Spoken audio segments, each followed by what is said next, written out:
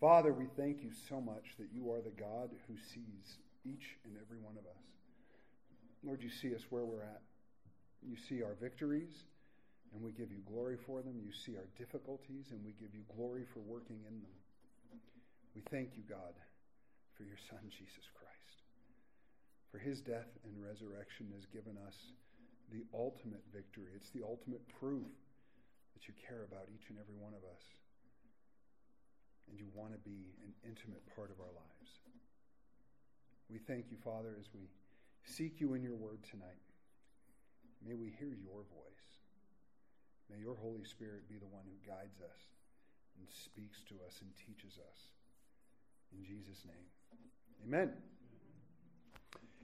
So, interestingly enough, and I didn't find this out till we were 26 chapters into the book of Deuteronomy, but Moses actually gives 4 different speeches in the book.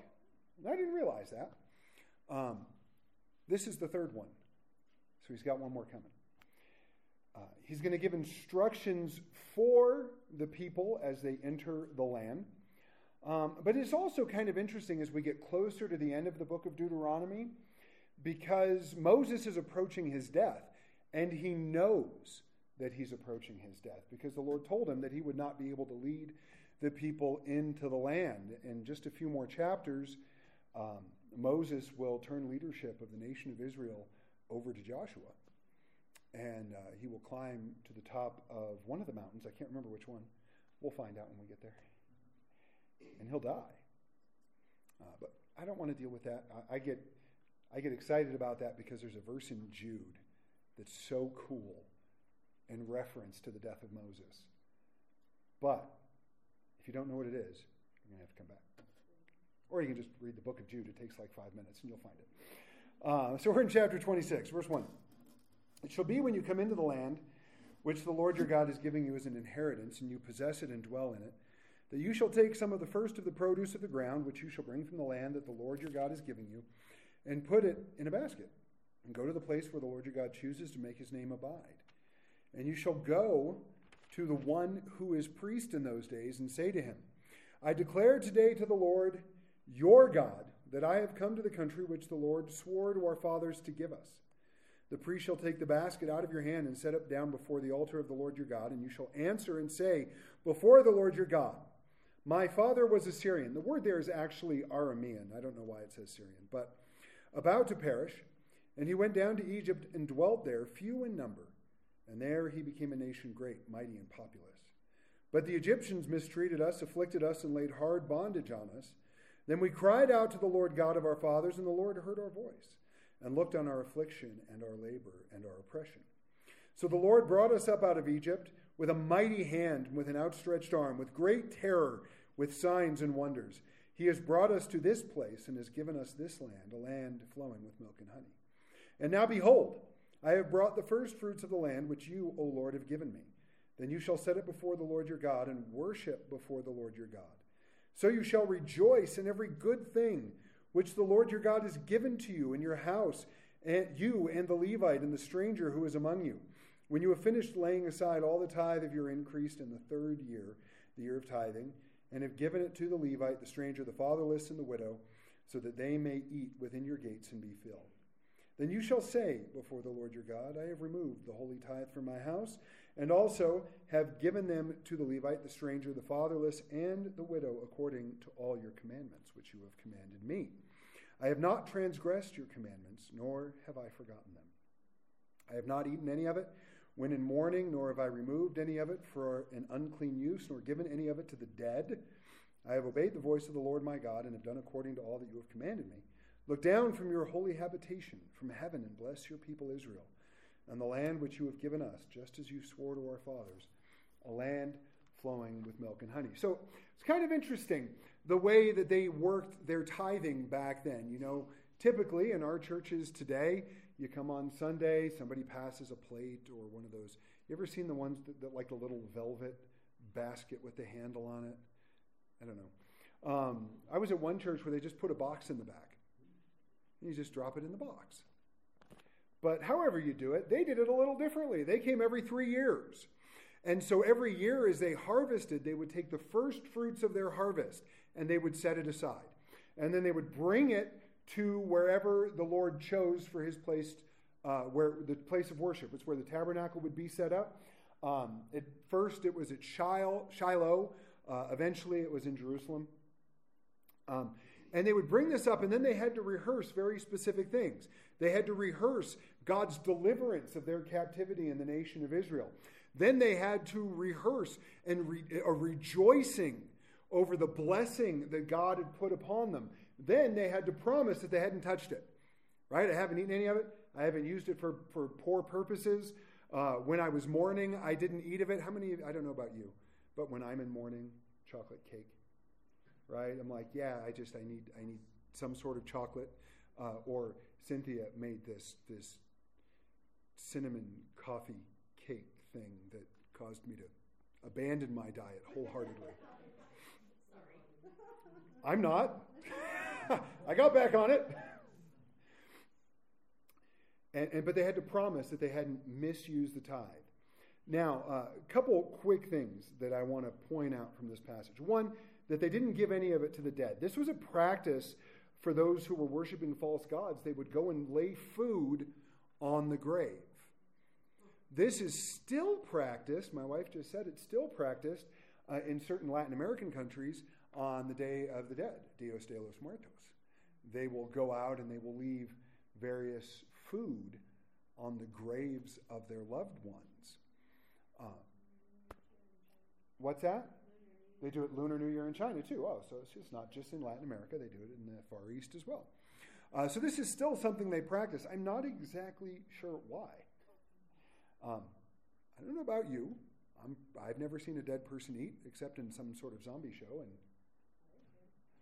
and that ain't good. Right? But that was something they did, and the Lord's telling them, don't do this. What were they supposed to do instead?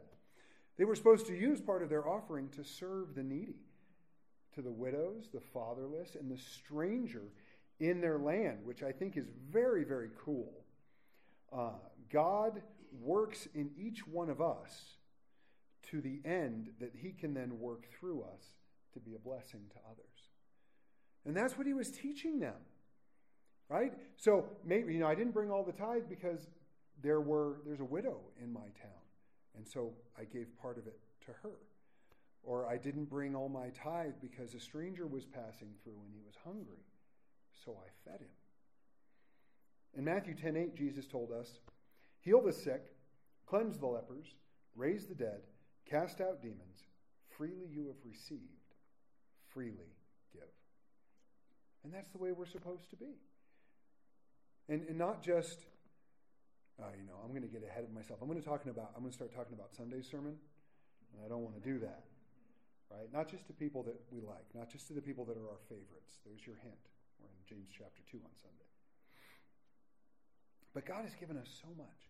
He has blessed us with so much. Shouldn't we use that to be a blessing to others when we can? And now the purpose of the tithe. The purpose of the tithe was to acknowledge what God had done for them, that God had kept his word, not only in delivering them from Egypt, but bringing them into a land flowing with milk and honey. But it was also an act of worship. And because I don't necessarily want this to be a message about tithing, and we have a lot more to get through, it's not just the tithe that's to be an act of worship. The giving of ourselves, our service, our praise to him, our whole life is to be an act of worship to God. And we tend to get this mindset, and I think it's just depending on your culture, but I've noticed it in our culture, in Western culture. I've heard people say this, I really love worship, but I'm not so into listening to the sermon. I've had people say that to me. Thanks. Not sure how to take that. Depends on how long it is, right? 52 minutes is the cutoff.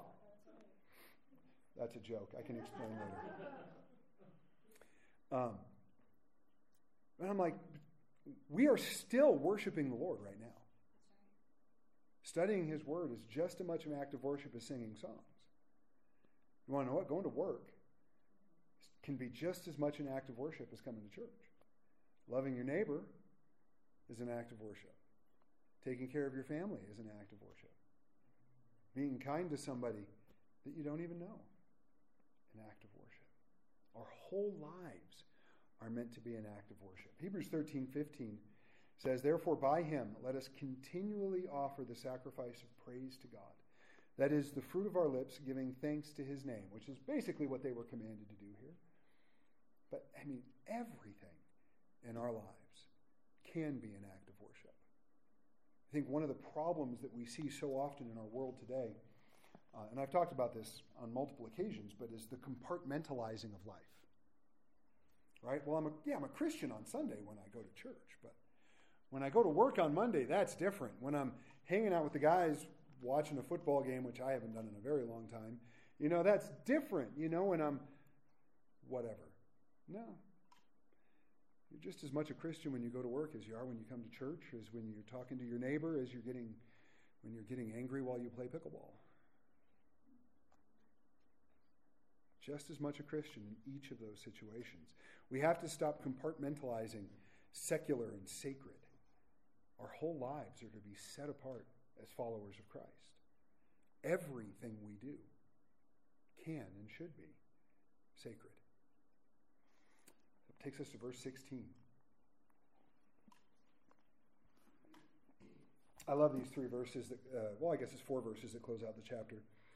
"This day the Lord your God commands you to observe these statutes and judgments. Therefore you shall be careful to observe them with all your heart and with all your soul. Today we have proclaimed the Lord to be your God, and that you will walk in his ways and keep his statutes, his commandments, and his judgments, and that you will obey his voice. Also today, the Lord has proclaimed you to be his special people, just as he promised you that you should keep all his commandments, and that he will set you high above all nations that he has made, in praise, in name, and in honor, and that you may be a holy people to the Lord your God, just as he has spoken." So this is one of those passages that makes me just so glad that we're spending time in the book of Deuteronomy.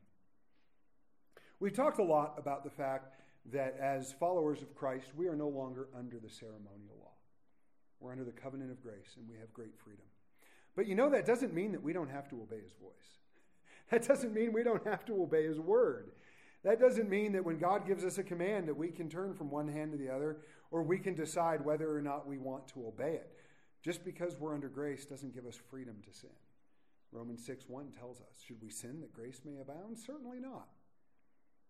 But it's given us freedom from sin and given us power by his Holy Spirit so that we can obey his commandments, which is exactly what he's telling them. He goes on and talks about how they are God's own special people, set apart and holy, a covenant between Israel and God. God has made his commitment to us by giving us everything we need for life and salvation through a relationship with him, through Jesus Christ. Our response is the same commitment back to him, to commit our lives to him wholly and completely with all our heart and soul. And then the fact that we are a chosen people is reiterated for us in the New Testament. 1 Peter 2:9 tells us, "But you are a chosen generation, a royal priesthood, a holy nation, his own special people, that you may proclaim the praises of him who called you out of darkness into his marvelous light." Oh, we're his own special people. And what should we do? Proclaim the praises of the one who called us out of darkness into the glorious light of Jesus Christ. Y'all are special in the eyes of God. That's something to rejoice. Chapter 27. Now Moses, with the elders of Israel, commanded the people, saying, "Keep all the commandments which I command you today. And it shall be on the day when you cross over the Jordan to the land which the Lord your God is giving you, that you shall set up for yourselves large stones and whitewash them with lime. You shall write on them all the words of this law when you have crossed over, that you may enter the land which the Lord your God is giving you, a land flowing with milk and honey, just as the Lord God of your fathers promised you. Therefore it shall be, when you have crossed over the Jordan, that on Mount Ebal you shall set up these stones which I commanded you today, and you shall whitewash them with lime, and there you shall build an altar to the Lord your God, an altar of stones. You shall not use an iron tool on them. You shall build with whole stones the altar of the Lord your God and offer burnt offerings on it to the Lord your God. You shall offer peace offerings and shall eat there and rejoice before the Lord your God. And you shall write very plainly on the stones all the words of this law. Then Moses and the priests, the Levites, spoke to all Israel, saying, Take heed and listen, O Israel, this day you have become the people of the Lord your God. Therefore you shall obey the voice of the Lord your God and observe his commandments and his statutes, which I command you today. So you're going to make these stone tablets on which to inscribe the law as a reminder to be obedient. You're going to set them up on Mount Ebal, and we're going to come back to Mount Ebal in just a minute. And you're going to build a simple altar to the Lord of stones, whole stones. You don't carve anything on them. You don't use any tool on them. A simple altar, which I've always found interesting that that's commanded in the Old Testament. We've been to Paris. I know I've mentioned that. And got to see Notre Dame before it burned. And you walk in there, and you're stricken by this beautiful work of art. Because that's what this cathedral is. It's a work of art. All the cathedrals there are works of art. And you notice, right, the rose windows, these beautiful, ornate stained glass windows, and all of these pieces of artwork and all of this stuff in there. And you have to wonder, is that for God? Or is that for people? Right? Or when you go in there and you see all this stuff, is your attention drawn to God? Or is your attention drawn to the work of art? And I think that's why God didn't want them to build ornate altars. Because he wanted the focus of worship to be him, not the altar. Now, Mount Ebal is a very interesting place. It's right about the center of the land of Israel, or what would have been theirs if they claimed all of it. It's just above the city of Shechem, where Jesus met the woman at the well in John chapter 4 in Samaria. The city of Shechem is between Mount Ebal and Mount Gerizim. They were to make an offering on this altar as a consecration offering, the people being set apart, and then a peace offering or a fellowship offering, so that they could fellowship with God. And they made their commitment, and then had fellowship with God. So that takes us to verse 11. It says, And Moses commanded the people on the same day, saying, These shall stand on Mount Gerizim to bless the people when you have crossed over the Jordan: Simeon, Levi, Judah, Issachar, Joseph, and Benjamin. And these shall stand on Mount Ebal to curse: Reuben, Gad, Asher, Zebulun, Dan, and Naphtali. And the Levites shall speak with a loud voice and say to all the men of Israel, right, all the curses that we're about to read about. So they will have half and so these would have been leaders of the tribes, right? Not necessarily the whole tribe, because the people were passing in between. But the leaders of each of these tribes, along with the priestly tribe, the Levites, would stand on these mountains. Those who will stand on Mount Gerizim to bless, and then on Mount Ebal to curse. On Mount Gerizim, Simeon, Levi, Judah, Issachar, Joseph, and Benjamin. And Mount Ebal, to pronounce the curses, the leaders from Reuben, Gad, Asher, Zebulun, Dan, and Naphtali. The Levites will then speak to the people of Israel, along with the leaders of these tribes. And you got to picture this scene. So you have these two mountains with the nation, remember, 2 to 3 million people passing in between them. And from one mountain, crying out the curses that will come upon them if they fail to obey the law. On the other mountain, crying out the blessings that will come upon them if they do obey the law. And the people were to reply with, it says there in verse 15, and all the people shall answer and say, Amen. Now we're going to get there in just a second, but this is important. The word amen. And we know what amen means, right? So be it. So, if the whole church says amen at the same time, are they the so be it union?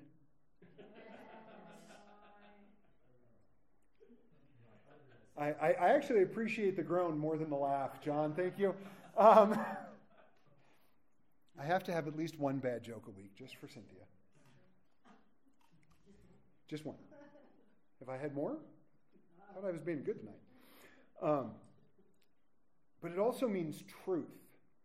So it means so be it. It's an assent of agreement, right? I agree with that. But it also means that what the person said was true. So what they were supposed to respond with as these curses and blessings are pronounced is so be it, that's true.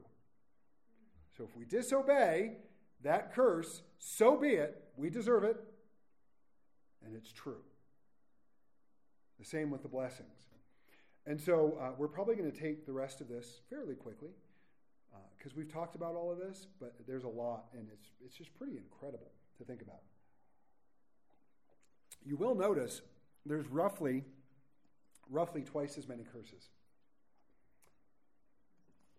So verse 15, cursed is the one who makes a carved or molded image, an abomination to the Lord, the work of the hands of the craftsman, and sets it up in secret.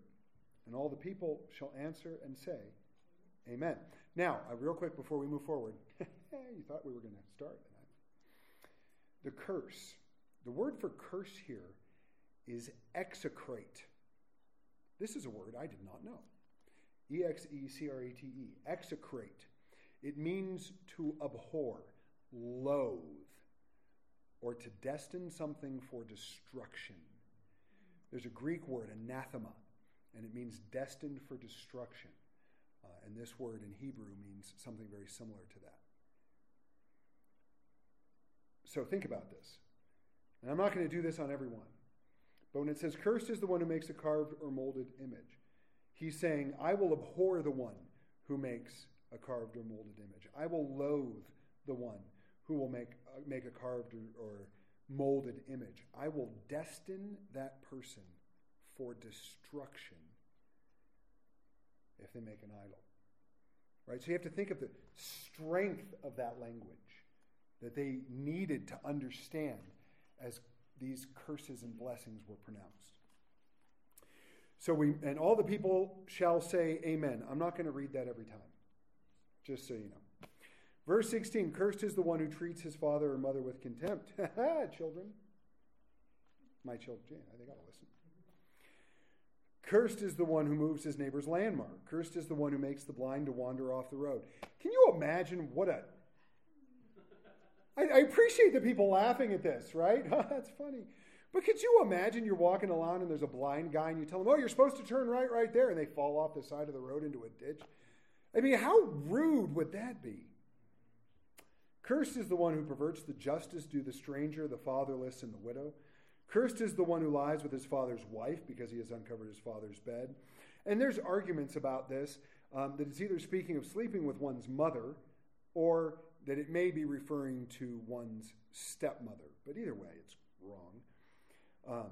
Cursed is the one who lies with any kind of animal. Cursed is the one who lies with his sister, the daughter of his father or the daughter of his mother. Cursed is the one who lies with his mother-in-law.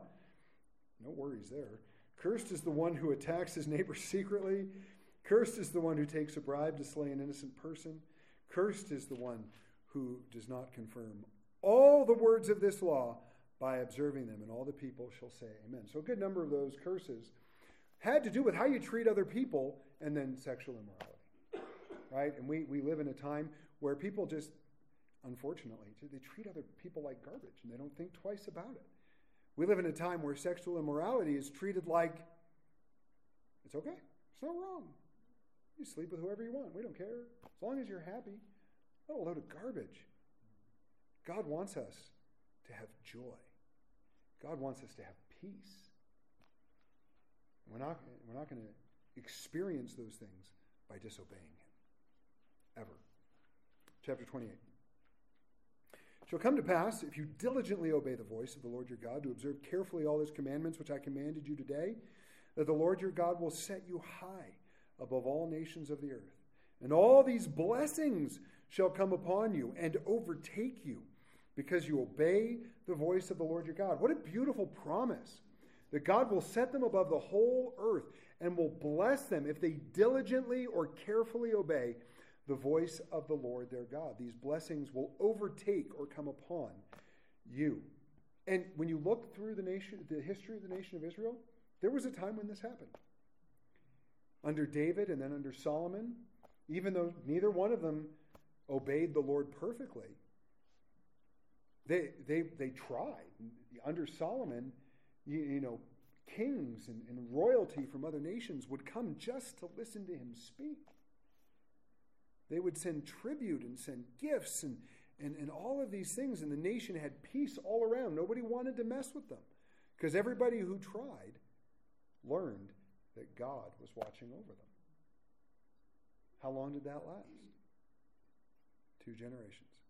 David, Solomon.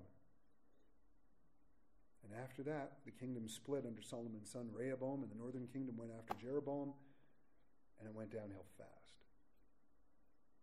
The word blessing here, I really like this word. It means to bless abundantly and altogether.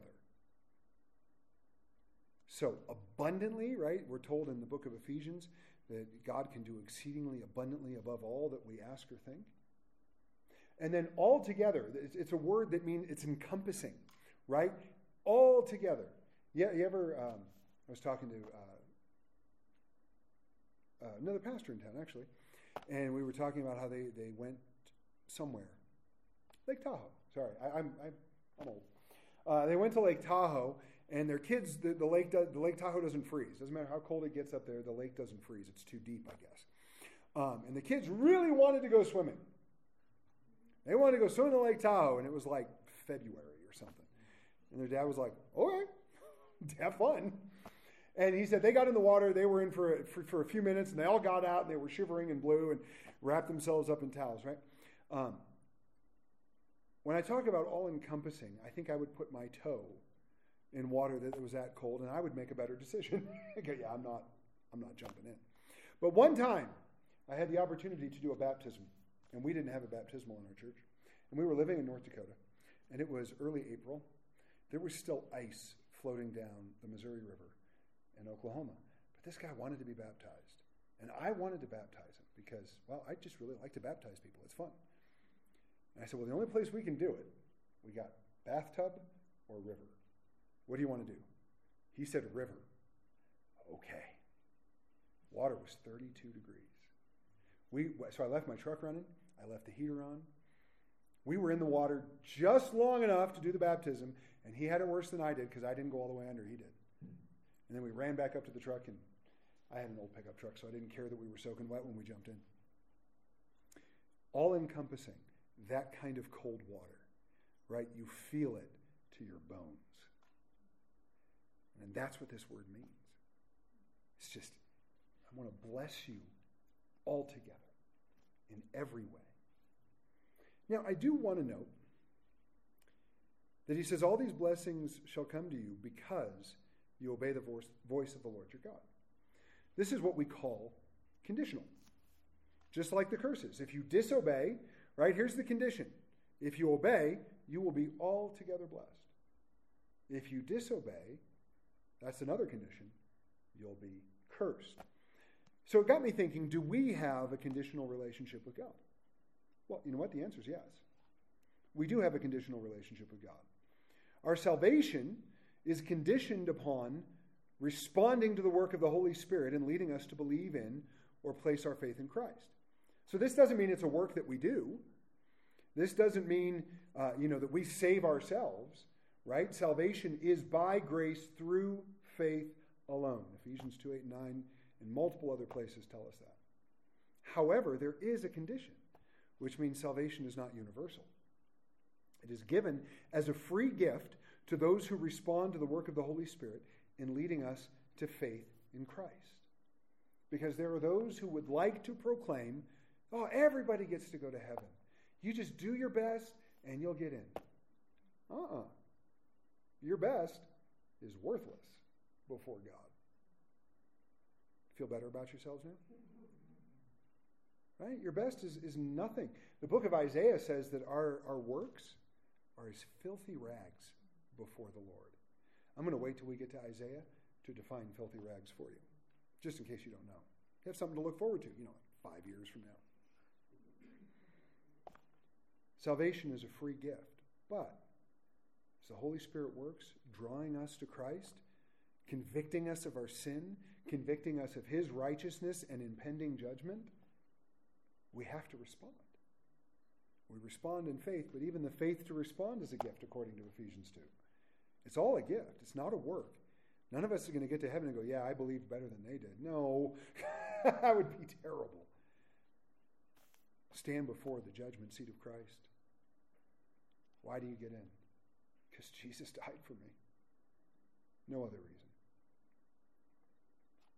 As Christians, then, so this is my second question.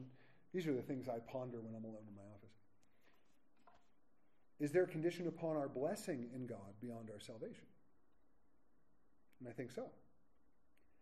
Galatians chapter 6 reminds us that if we sow to the Spirit, we reap everlasting life, but if we sow to the flesh, we reap corruption. This, I don't think, necessarily speaks of our salvation, but it speaks of our relationship with God. When we follow him, when we're obedient to him, when we are abiding in Christ, as John 15 tells us, he will produce fruit in our lives, and that fruit is a blessing. When we sin, when we're disobedient to him, when we refuse to listen to him, there are going to be consequences for our actions. I don't necessarily think those consequences equate to a loss of salvation. I don't think we can lose our salvation. We've had that discussion before, right? You lose your keys. You don't wake up one morning and go, man, where did I put Jesus? I got Cynthia to laugh. That was pretty good, right? I do believe the Bible teaches that a person can make a conscious choice to walk away from Jesus. I don't recommend it. So I don't think we can lose our salvation, but when we sin and there's consequences for those sin, I think we're missing out on things that God might want to do in our lives because of our disobedience. So just like the Israelites, by the power of God's Spirit, we live lives of obedience, knowing that God will bless our obedience. Now, this is not a promise of material blessing. I'm not telling you if you do everything the Bible says, you'll be rich. If somebody tells you that, they're lying. But it's a promise of a life that is filled with Christ, a life that is filled with his power, a life that is filled with his purpose for you.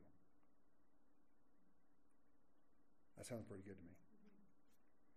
That's why verse 14 warns them not to turn aside to the right hand or the left when we get that far. We haven't gotten that far. We're still in verse 3. So the blessings. Blessed shall you be in the city, and blessed shall you be in the country. Blessed shall be the fruit of your body, the produce of your ground, and the increase of your herds, the increase of your cattle, and the offspring of your flocks. Blessed will be your basket and your kneading bowl.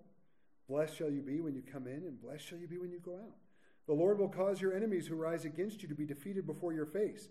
They shall come out against you one way and flee before you 7 ways. The Lord will command the blessings on you in your storehouses and all to which you set your hand. And he will bless you in the land which the Lord your God is giving you. The Lord will establish you as a holy people to himself, just as he has sworn to you. If you keep the commandments of the Lord your God and walk in his ways, then all the peoples of the earth shall see that you are called by the name of the Lord, and they shall be afraid of you. And the Lord will grant you plenty of goods in the fruit of your body, and the increase of your livestock, and in the produce of your ground. In the land of which the Lord swore to your fathers to give you, the Lord will open to you his good treasure, the heavens, to give the rain to your land in its season, and to bless all the work of your hand. You shall lend to many nations, but you shall not borrow. And the Lord will make you the head and not the tail. And you shall be above only and not be beneath, if you heed the commandments of the Lord your God, which I command you today, and be careful to observe them. So you shall not turn aside from any of the words which I command you this day, to the right or the left, to go after other gods or serve them. Oh, what a beautiful set of promises. That's where the blessings end. Now we go back to the curses. It makes me wonder why so many more curses than blessings. Well, you know what? Honestly, I think it's the same reason we tell people that hell is hot. Eternal separation from God and condemnation is going to be horrible.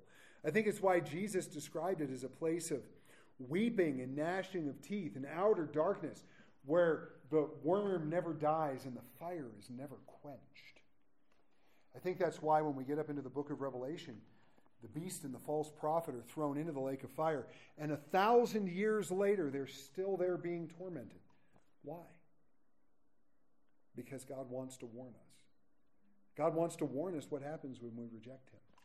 God wants to warn us what happens when we don't accept his free offer of salvation. So he's telling them, those few verses of blessing, it's everything. I'm going to bless you when you go in. I'm going to bless you when you go out. I'm going to bless the fruit of your body, your children. I'm going to bless your cattle and your herds and your flocks. I'm going to open heaven and pour out rain. Everyone else is going to be afraid of you. Your enemies are going to come after you. They're going to come at you at one direction. They're going to flee in 7 directions. I mean, these blessings, as we talked about, all together, all encompassing. I'm going to take care of you. But if you don't listen, there's consequences. And so 15 through 68, right? That's a lot of verses. But we're going to take them because I believe in us. Shall come to pass, if you do not obey the voice of the Lord your God, to observe carefully all his commandments and his statutes which I command you today, that all these curses will come upon you and overtake you. Remember, the blessing, the promise of the blessing was that the blessing would overtake them. Now the promise is the curse will overtake you. Cursed shall you be in the city and in the country. Cursed will be your basket and your kneading bowl and the fruit of your body and the produce of your land, the increase of your cattle and the offspring of your flocks. Cursed shall you be when you come in and when you go out. The Lord will send on you cursing, confusion, and rebuke in all that you set your hand to, until you are destroyed and until you perish quickly, because of the wickedness of your doings in which you have forsaken me. That's the big one, guys. God will never forsake us. He has promised us, I will never leave you. I will never forsake you. Spend a little bit of time in Romans chapter 8. Can anything separate us from the love of God? No. No material thing, no spiritual thing can separate us from his love. But we, like the Israelites, can choose to forsake him. And there's consequences for it. The Lord will make the plague cling to you until it has consumed you from the land which you are going to possess. The Lord will strike you with consumption, with fever, with inflammation, with severe burning fever, with the sword, with scorching, with mildew. They shall pursue you until you perish. I've never been afraid of mildew until I read this passage. And your heavens, which are over your head, shall be bronze, and the earth which is under you shall be iron. The Lord will change the rain of your land to powder and dust from the heaven. It shall come down on you until you are destroyed. So the idea of the heavens being bronze and the earth being iron, they couldn't plow, they couldn't plant because there was no moisture. The Lord will cause you to be defeated before your enemies. You shall go out one way against them and flee 7 ways before them. And you shall become troublesome to all the kingdoms of the earth. Your carcass shall be food for all the birds of the air and the beasts of the earth, and no one shall frighten them away. The Lord will strike you with the boils of Egypt, with tumors, with the scab, and with the itch, from which you cannot be healed. You ever had an itch in the middle of your back that you couldn't reach? Right? You start rubbing up against a wall like a bear or something. You got to get it and you just can't. I can't imagine an itch that couldn't be healed. That would be horrid. The Lord will strike you with madness, with blindness, with confusion of heart. And you shall grope at noonday as a blind man gropes in darkness. You shall not prosper in your ways. You shall be only oppressed and plundered continually, and no one shall save you. I think about this blindness and groping in the darkness. I think it's what we see in our world today. People who are lost, people who are confused, people who have no hope. And they're groping around in their lives, desperate. I read an article the other day about a woman who was an atheist, and her atheism led her to the point of being suicidal because she had no hope. And it was then, of course, praise God, that he sent someone into her life to share the gospel with her. And she got saved. And she had hope. And after living a life of promiscuity, she got married. She's got a couple kids. And now she goes out speaking to other people who are in those situations where The darkness of the world has led them to a place where they think the only way out is to take their own lives. And she ministers the love of Christ to them. That's what the love of God can do. Verse 30, you shall betroth the wife, but another man shall lie with her. You shall build a house, but not dwell in it. You'll plant a vineyard, but not gather its grapes. Your ox shall be slaughtered before your eyes, but you don't get to eat any of it. Your donkey shall be violently taken away from before you, and shall not be restored to you. Your sheep shall be given to your enemies, and you shall have no one to rescue them. Your sons and your daughters shall be given to another people, and your eyes shall look and fail with longing for them all day long, and there shall be no strength in your hand. I mean, could you just imagine being in such a horrible place? I mean, that your children get taken from you by force, and you look for them with longing, but there's nothing you can do to get them back. I can't imagine that. 33, a nation whom you have not known shall eat the fruit of your land and the produce of your labor, and you shall be only oppressed and crushed continually. And so you shall be driven mad because of the sight which your eyes see. The Lord will strike you in the knees and on the legs with severe boils which cannot be healed, and from the sole of your foot to the top of your head. The Lord will bring you and the king whom you set over you to a nation which neither you nor your fathers have known, and there you shall serve other gods, wood and stone. And you shall become an astonishment, a proverb, and a byword among all the nations where the Lord your God will drive you. And so now Moses is really being prophetic as the Holy Spirit is speaking these words through him, because this is what happened. They were taken to Babylon. Well, first the northern kingdom was taken to Assyria. Then the southern kingdom, of course, Assyria was conquered by Babylon, and then the southern kingdom was taken off to captivity to Babylon. And what we're reading about here is what they will experience. And God knows this, and he's warning them. He doesn't want that for them, just like he doesn't want that for us. The word astonishment, proverb, and byword here is interesting. It means that they would become an example to others of what happens when someone rejects God's law. And we've seen this throughout history, how this has happened to the Jewish people. Is this because God doesn't love them? No. Of course he loves them. This is why he warns them and tells them of the blessing that can be theirs, and warns them what will happen if they abandon a relationship with him. It's the same for us. God loves us so much that he sent his son Jesus Christ to die on the cross for our sins so we could be saved. He has warned us of what would happen to us, what will happen to those who reject salvation in Jesus Christ. And he doesn't want that for us. He doesn't want us to be separated from him. He doesn't want us to experience eternal condemnation. He wants us to be with him forever. And it's because of his love that he warns us and offers us salvation in the death and resurrection of Christ. One of the popular questions that get answers is, well, if God is love, why would he send anybody to hell? God doesn't send people to hell. God has done everything possible so that no one would ever have to go there. People go there because they choose to reject the free gift of salvation in Christ.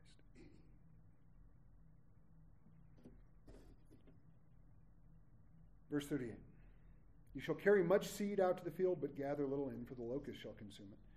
You shall plant vineyards and tend them, but you shall neither drink of the wine nor gather the grapes, for the worms shall eat them.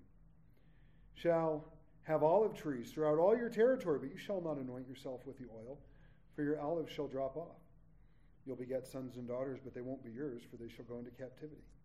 Locusts will consume all your trees and the produce of your land. The alien who is among you shall rise higher and higher above you, and you shall come down lower and lower. He shall lend to you, but you shall not lend to him. He shall be the head, and you shall be the tail. Moreover, all these curses shall come upon you and pursue you and overtake you until you are destroyed, because you did not obey the voice of the Lord your God to keep his commandments and his statutes which he commanded you. And they shall be upon you for a sign and a wonder, and on your descendants forever. Because you did not serve the Lord your God with joy and gladness of heart for the abundance of everything. Oh, what a verse. We're supposed to serve the Lord our God with gladness of heart for the abundance of everything, because he has given us everything. Therefore you will serve your enemies, whom the Lord will send against you. You'll serve them in hunger and thirst and nakedness, in need of everything. And he will put a yoke of iron on your neck until he has destroyed you. The Lord will bring a nation against you from afar, from the end of the earth, as swift as the eagle flies, a nation whose language you will not understand, a nation of fierce countenance, which does not respect the elderly nor show favor to the young. And they shall eat the increase of your livestock, the produce of your land, until you are destroyed. They shall not leave your grain or new wine or oil or the increase of your cattle or offspring of your flocks until they have destroyed you. They shall besiege you at all your gates until your high and fortified walls, which you trust, come down throughout all your land. They shall besiege you at all your gates throughout all the land which the Lord your God has given you. You shall eat the fruit of your own body, the flesh of your sons and your daughters, whom the Lord your God has given you in the siege and desperate straits in which your enemy shall distress you. This actually happens when you go up and read 2 Kings and 2 Chronicles. They were under siege for so long and so desperate that people started eating their children. The sensitive and very refined, verse 54, man among you will be hostile toward his brother, toward the wife of his bosom, and toward the rest of his children whom he leaves behind, so that he will not give any of them the flesh of his children, whom he will eat, because he has nothing left in the siege and desperate straits in which your enemy shall distress you at all your gates. Just think about that. You have this guy who eats one of his own children, but won't share with the rest of his family that's still alive. You think this would be enough to get them to wake up a little bit? The tender and delicate woman among you, who would not venture to set the sole of her foot on the ground because of her delicateness and sensitivity, will refuse to the husband of her bosom and to her son and her daughter her placenta, which comes out from between her feet, and her children whom she bears. For she will eat them secretly for lack of everything in the siege and desperate straits in which the enemy shall distress you at all your gates. God is warning them that this is how bad it's going to get if they forsake him. Verse 58, if you do not carefully observe all the words of this law that are written in this book, that you may fear the glorious and awesome name of the Lord your God. This is what will happen if you don't carefully observe all the words of the law that are written in this book. The glorious name, Yahweh or Jehovah, your God. Verse 59, the Lord will bring upon you and your descendants extraordinary plagues, great and prolonged plagues, and serious and prolonged sickness. Moreover, he'll bring you back on you all the disease of Egypt, of which you were afraid, and they shall cling to you. Also every sickness and every plague which is not written in the book of the law. Right? So just in case I haven't mentioned something, that's going to happen too. Will the Lord bring upon you until you are destroyed? You shall be left few in number, whereas you were as the stars of heaven in multitude, because you would not obey the voice of the Lord your God. And it shall be just as the Lord rejoiced over you to do you good and multiply you, so the Lord will rejoice over you to destroy you and bring you to nothing. And you shall be plucked from off the land which you go to possess. Then the Lord will scatter you among the people from one end of the earth to the other, and there you shall serve other gods, which neither you nor your fathers have known, wood and stone. And among these nations you shall find no rest, nor shall the sole of your foot have a resting place. But there the Lord will give you a trembling heart, failing eyes, and anguish of soul. Your life shall hang in doubt before you. You shall fear day and night, and have no assurance of life. In the morning you shall say, oh, that it were evening, and in the evening you shall say, oh, that it were morning, because of the fear which terrifies your heart, and because of the sight which your eyes see. And the Lord will take you back to Egypt in ships by the way of which I said to you, you shall never see it again. And there you shall be offered for sale to your enemies as male and female slaves, but no one will buy you. That's how bad it's going to get. They'll be captured by other nations, put up for sale as slaves, but no one would even buy them. And as you read this about being scattered throughout the earth, this happened. We look at the history of the Jewish people. Yeah, now they're back in the land, but for the longest time, they were scattered throughout the world. So as we close, Psalm 1, verse 1 says, blessed is the man who walks not in the counsel of the ungodly, nor stands in the path of sinners, nor sits in the seat of the scornful. But his delight is in the law of the Lord, and in his law he meditates day and night. He shall be like a tree planted by the rivers of water that brings forth its fruit in its season. And it goes on from there, but that should be us, guys. We should so delight in God's word that we meditate on it day and night so that we can be like a tree planted by the rivers of water. You know, and I think we see great parallels from the nation of Israel and our own nation. Israel was a nation founded by God, and our nation was blessed as the people sought after God. Israel stopped seeking God, and what happened? They fell. And I think personally, we are on the cusp of that as a nation. It's because we've stopped giving God glory for our prosperity. Right? People say, oh no, it's capitalism, or it's government, or it's good old-fashioned, hard-working Americans. Our nation has been blessed because we were a nation under God. We've ceased, I think, being a nation under God. I don't think it's over, though. If it was over, we wouldn't be here. I think we as a nation can return. I believe that if we, of God's people, seek him and pray and repent, God will hear us, and that our land can be healed. I believe it so much that I pray daily for revival in our church, for revival in all of God's churches, for an awakening in our valley and our nation, where all those who have walked away from God and his ways will return to him. And I think when this happens, that God will bless us again, that God will allow our nation. I keep praying, God, just one more time, let us shine the light of the gospel to the world as a nation. We've been given so much. We've just been given so much as God's special and chosen people. And as such, we have a responsibility to seek him and to follow him and to put him first in our lives. And as we do, I believe we will see God at work in and through our lives in incredible ways. I believe it with all my heart. Let's pray. Father, thank you for tonight. Thank you for the fact that you've called us and chosen us to be your disciples, and that we should bring fruit by the power of your Spirit that would remain. You've given us this special privilege of prayer and fellowship with you. You've called us your people when we called on your name, Lord. May we be faithful to our responsibilities. Help us to follow you with complete hearts and minds, following after the things of God, worshiping you, serving you, and honoring you and loving you, that you might continue your blessing upon us, your people. And Lord, may we become to this world's salt, the preserving influence. Thank you for your church and its preserving influence by your Holy Spirit in our nation today. Help us to become an even stronger influence, that we might see our nation again return to you, that we might truly again be one nation under God. I pray, Father, for each person here that you would bless them as they go forth for the rest of their week.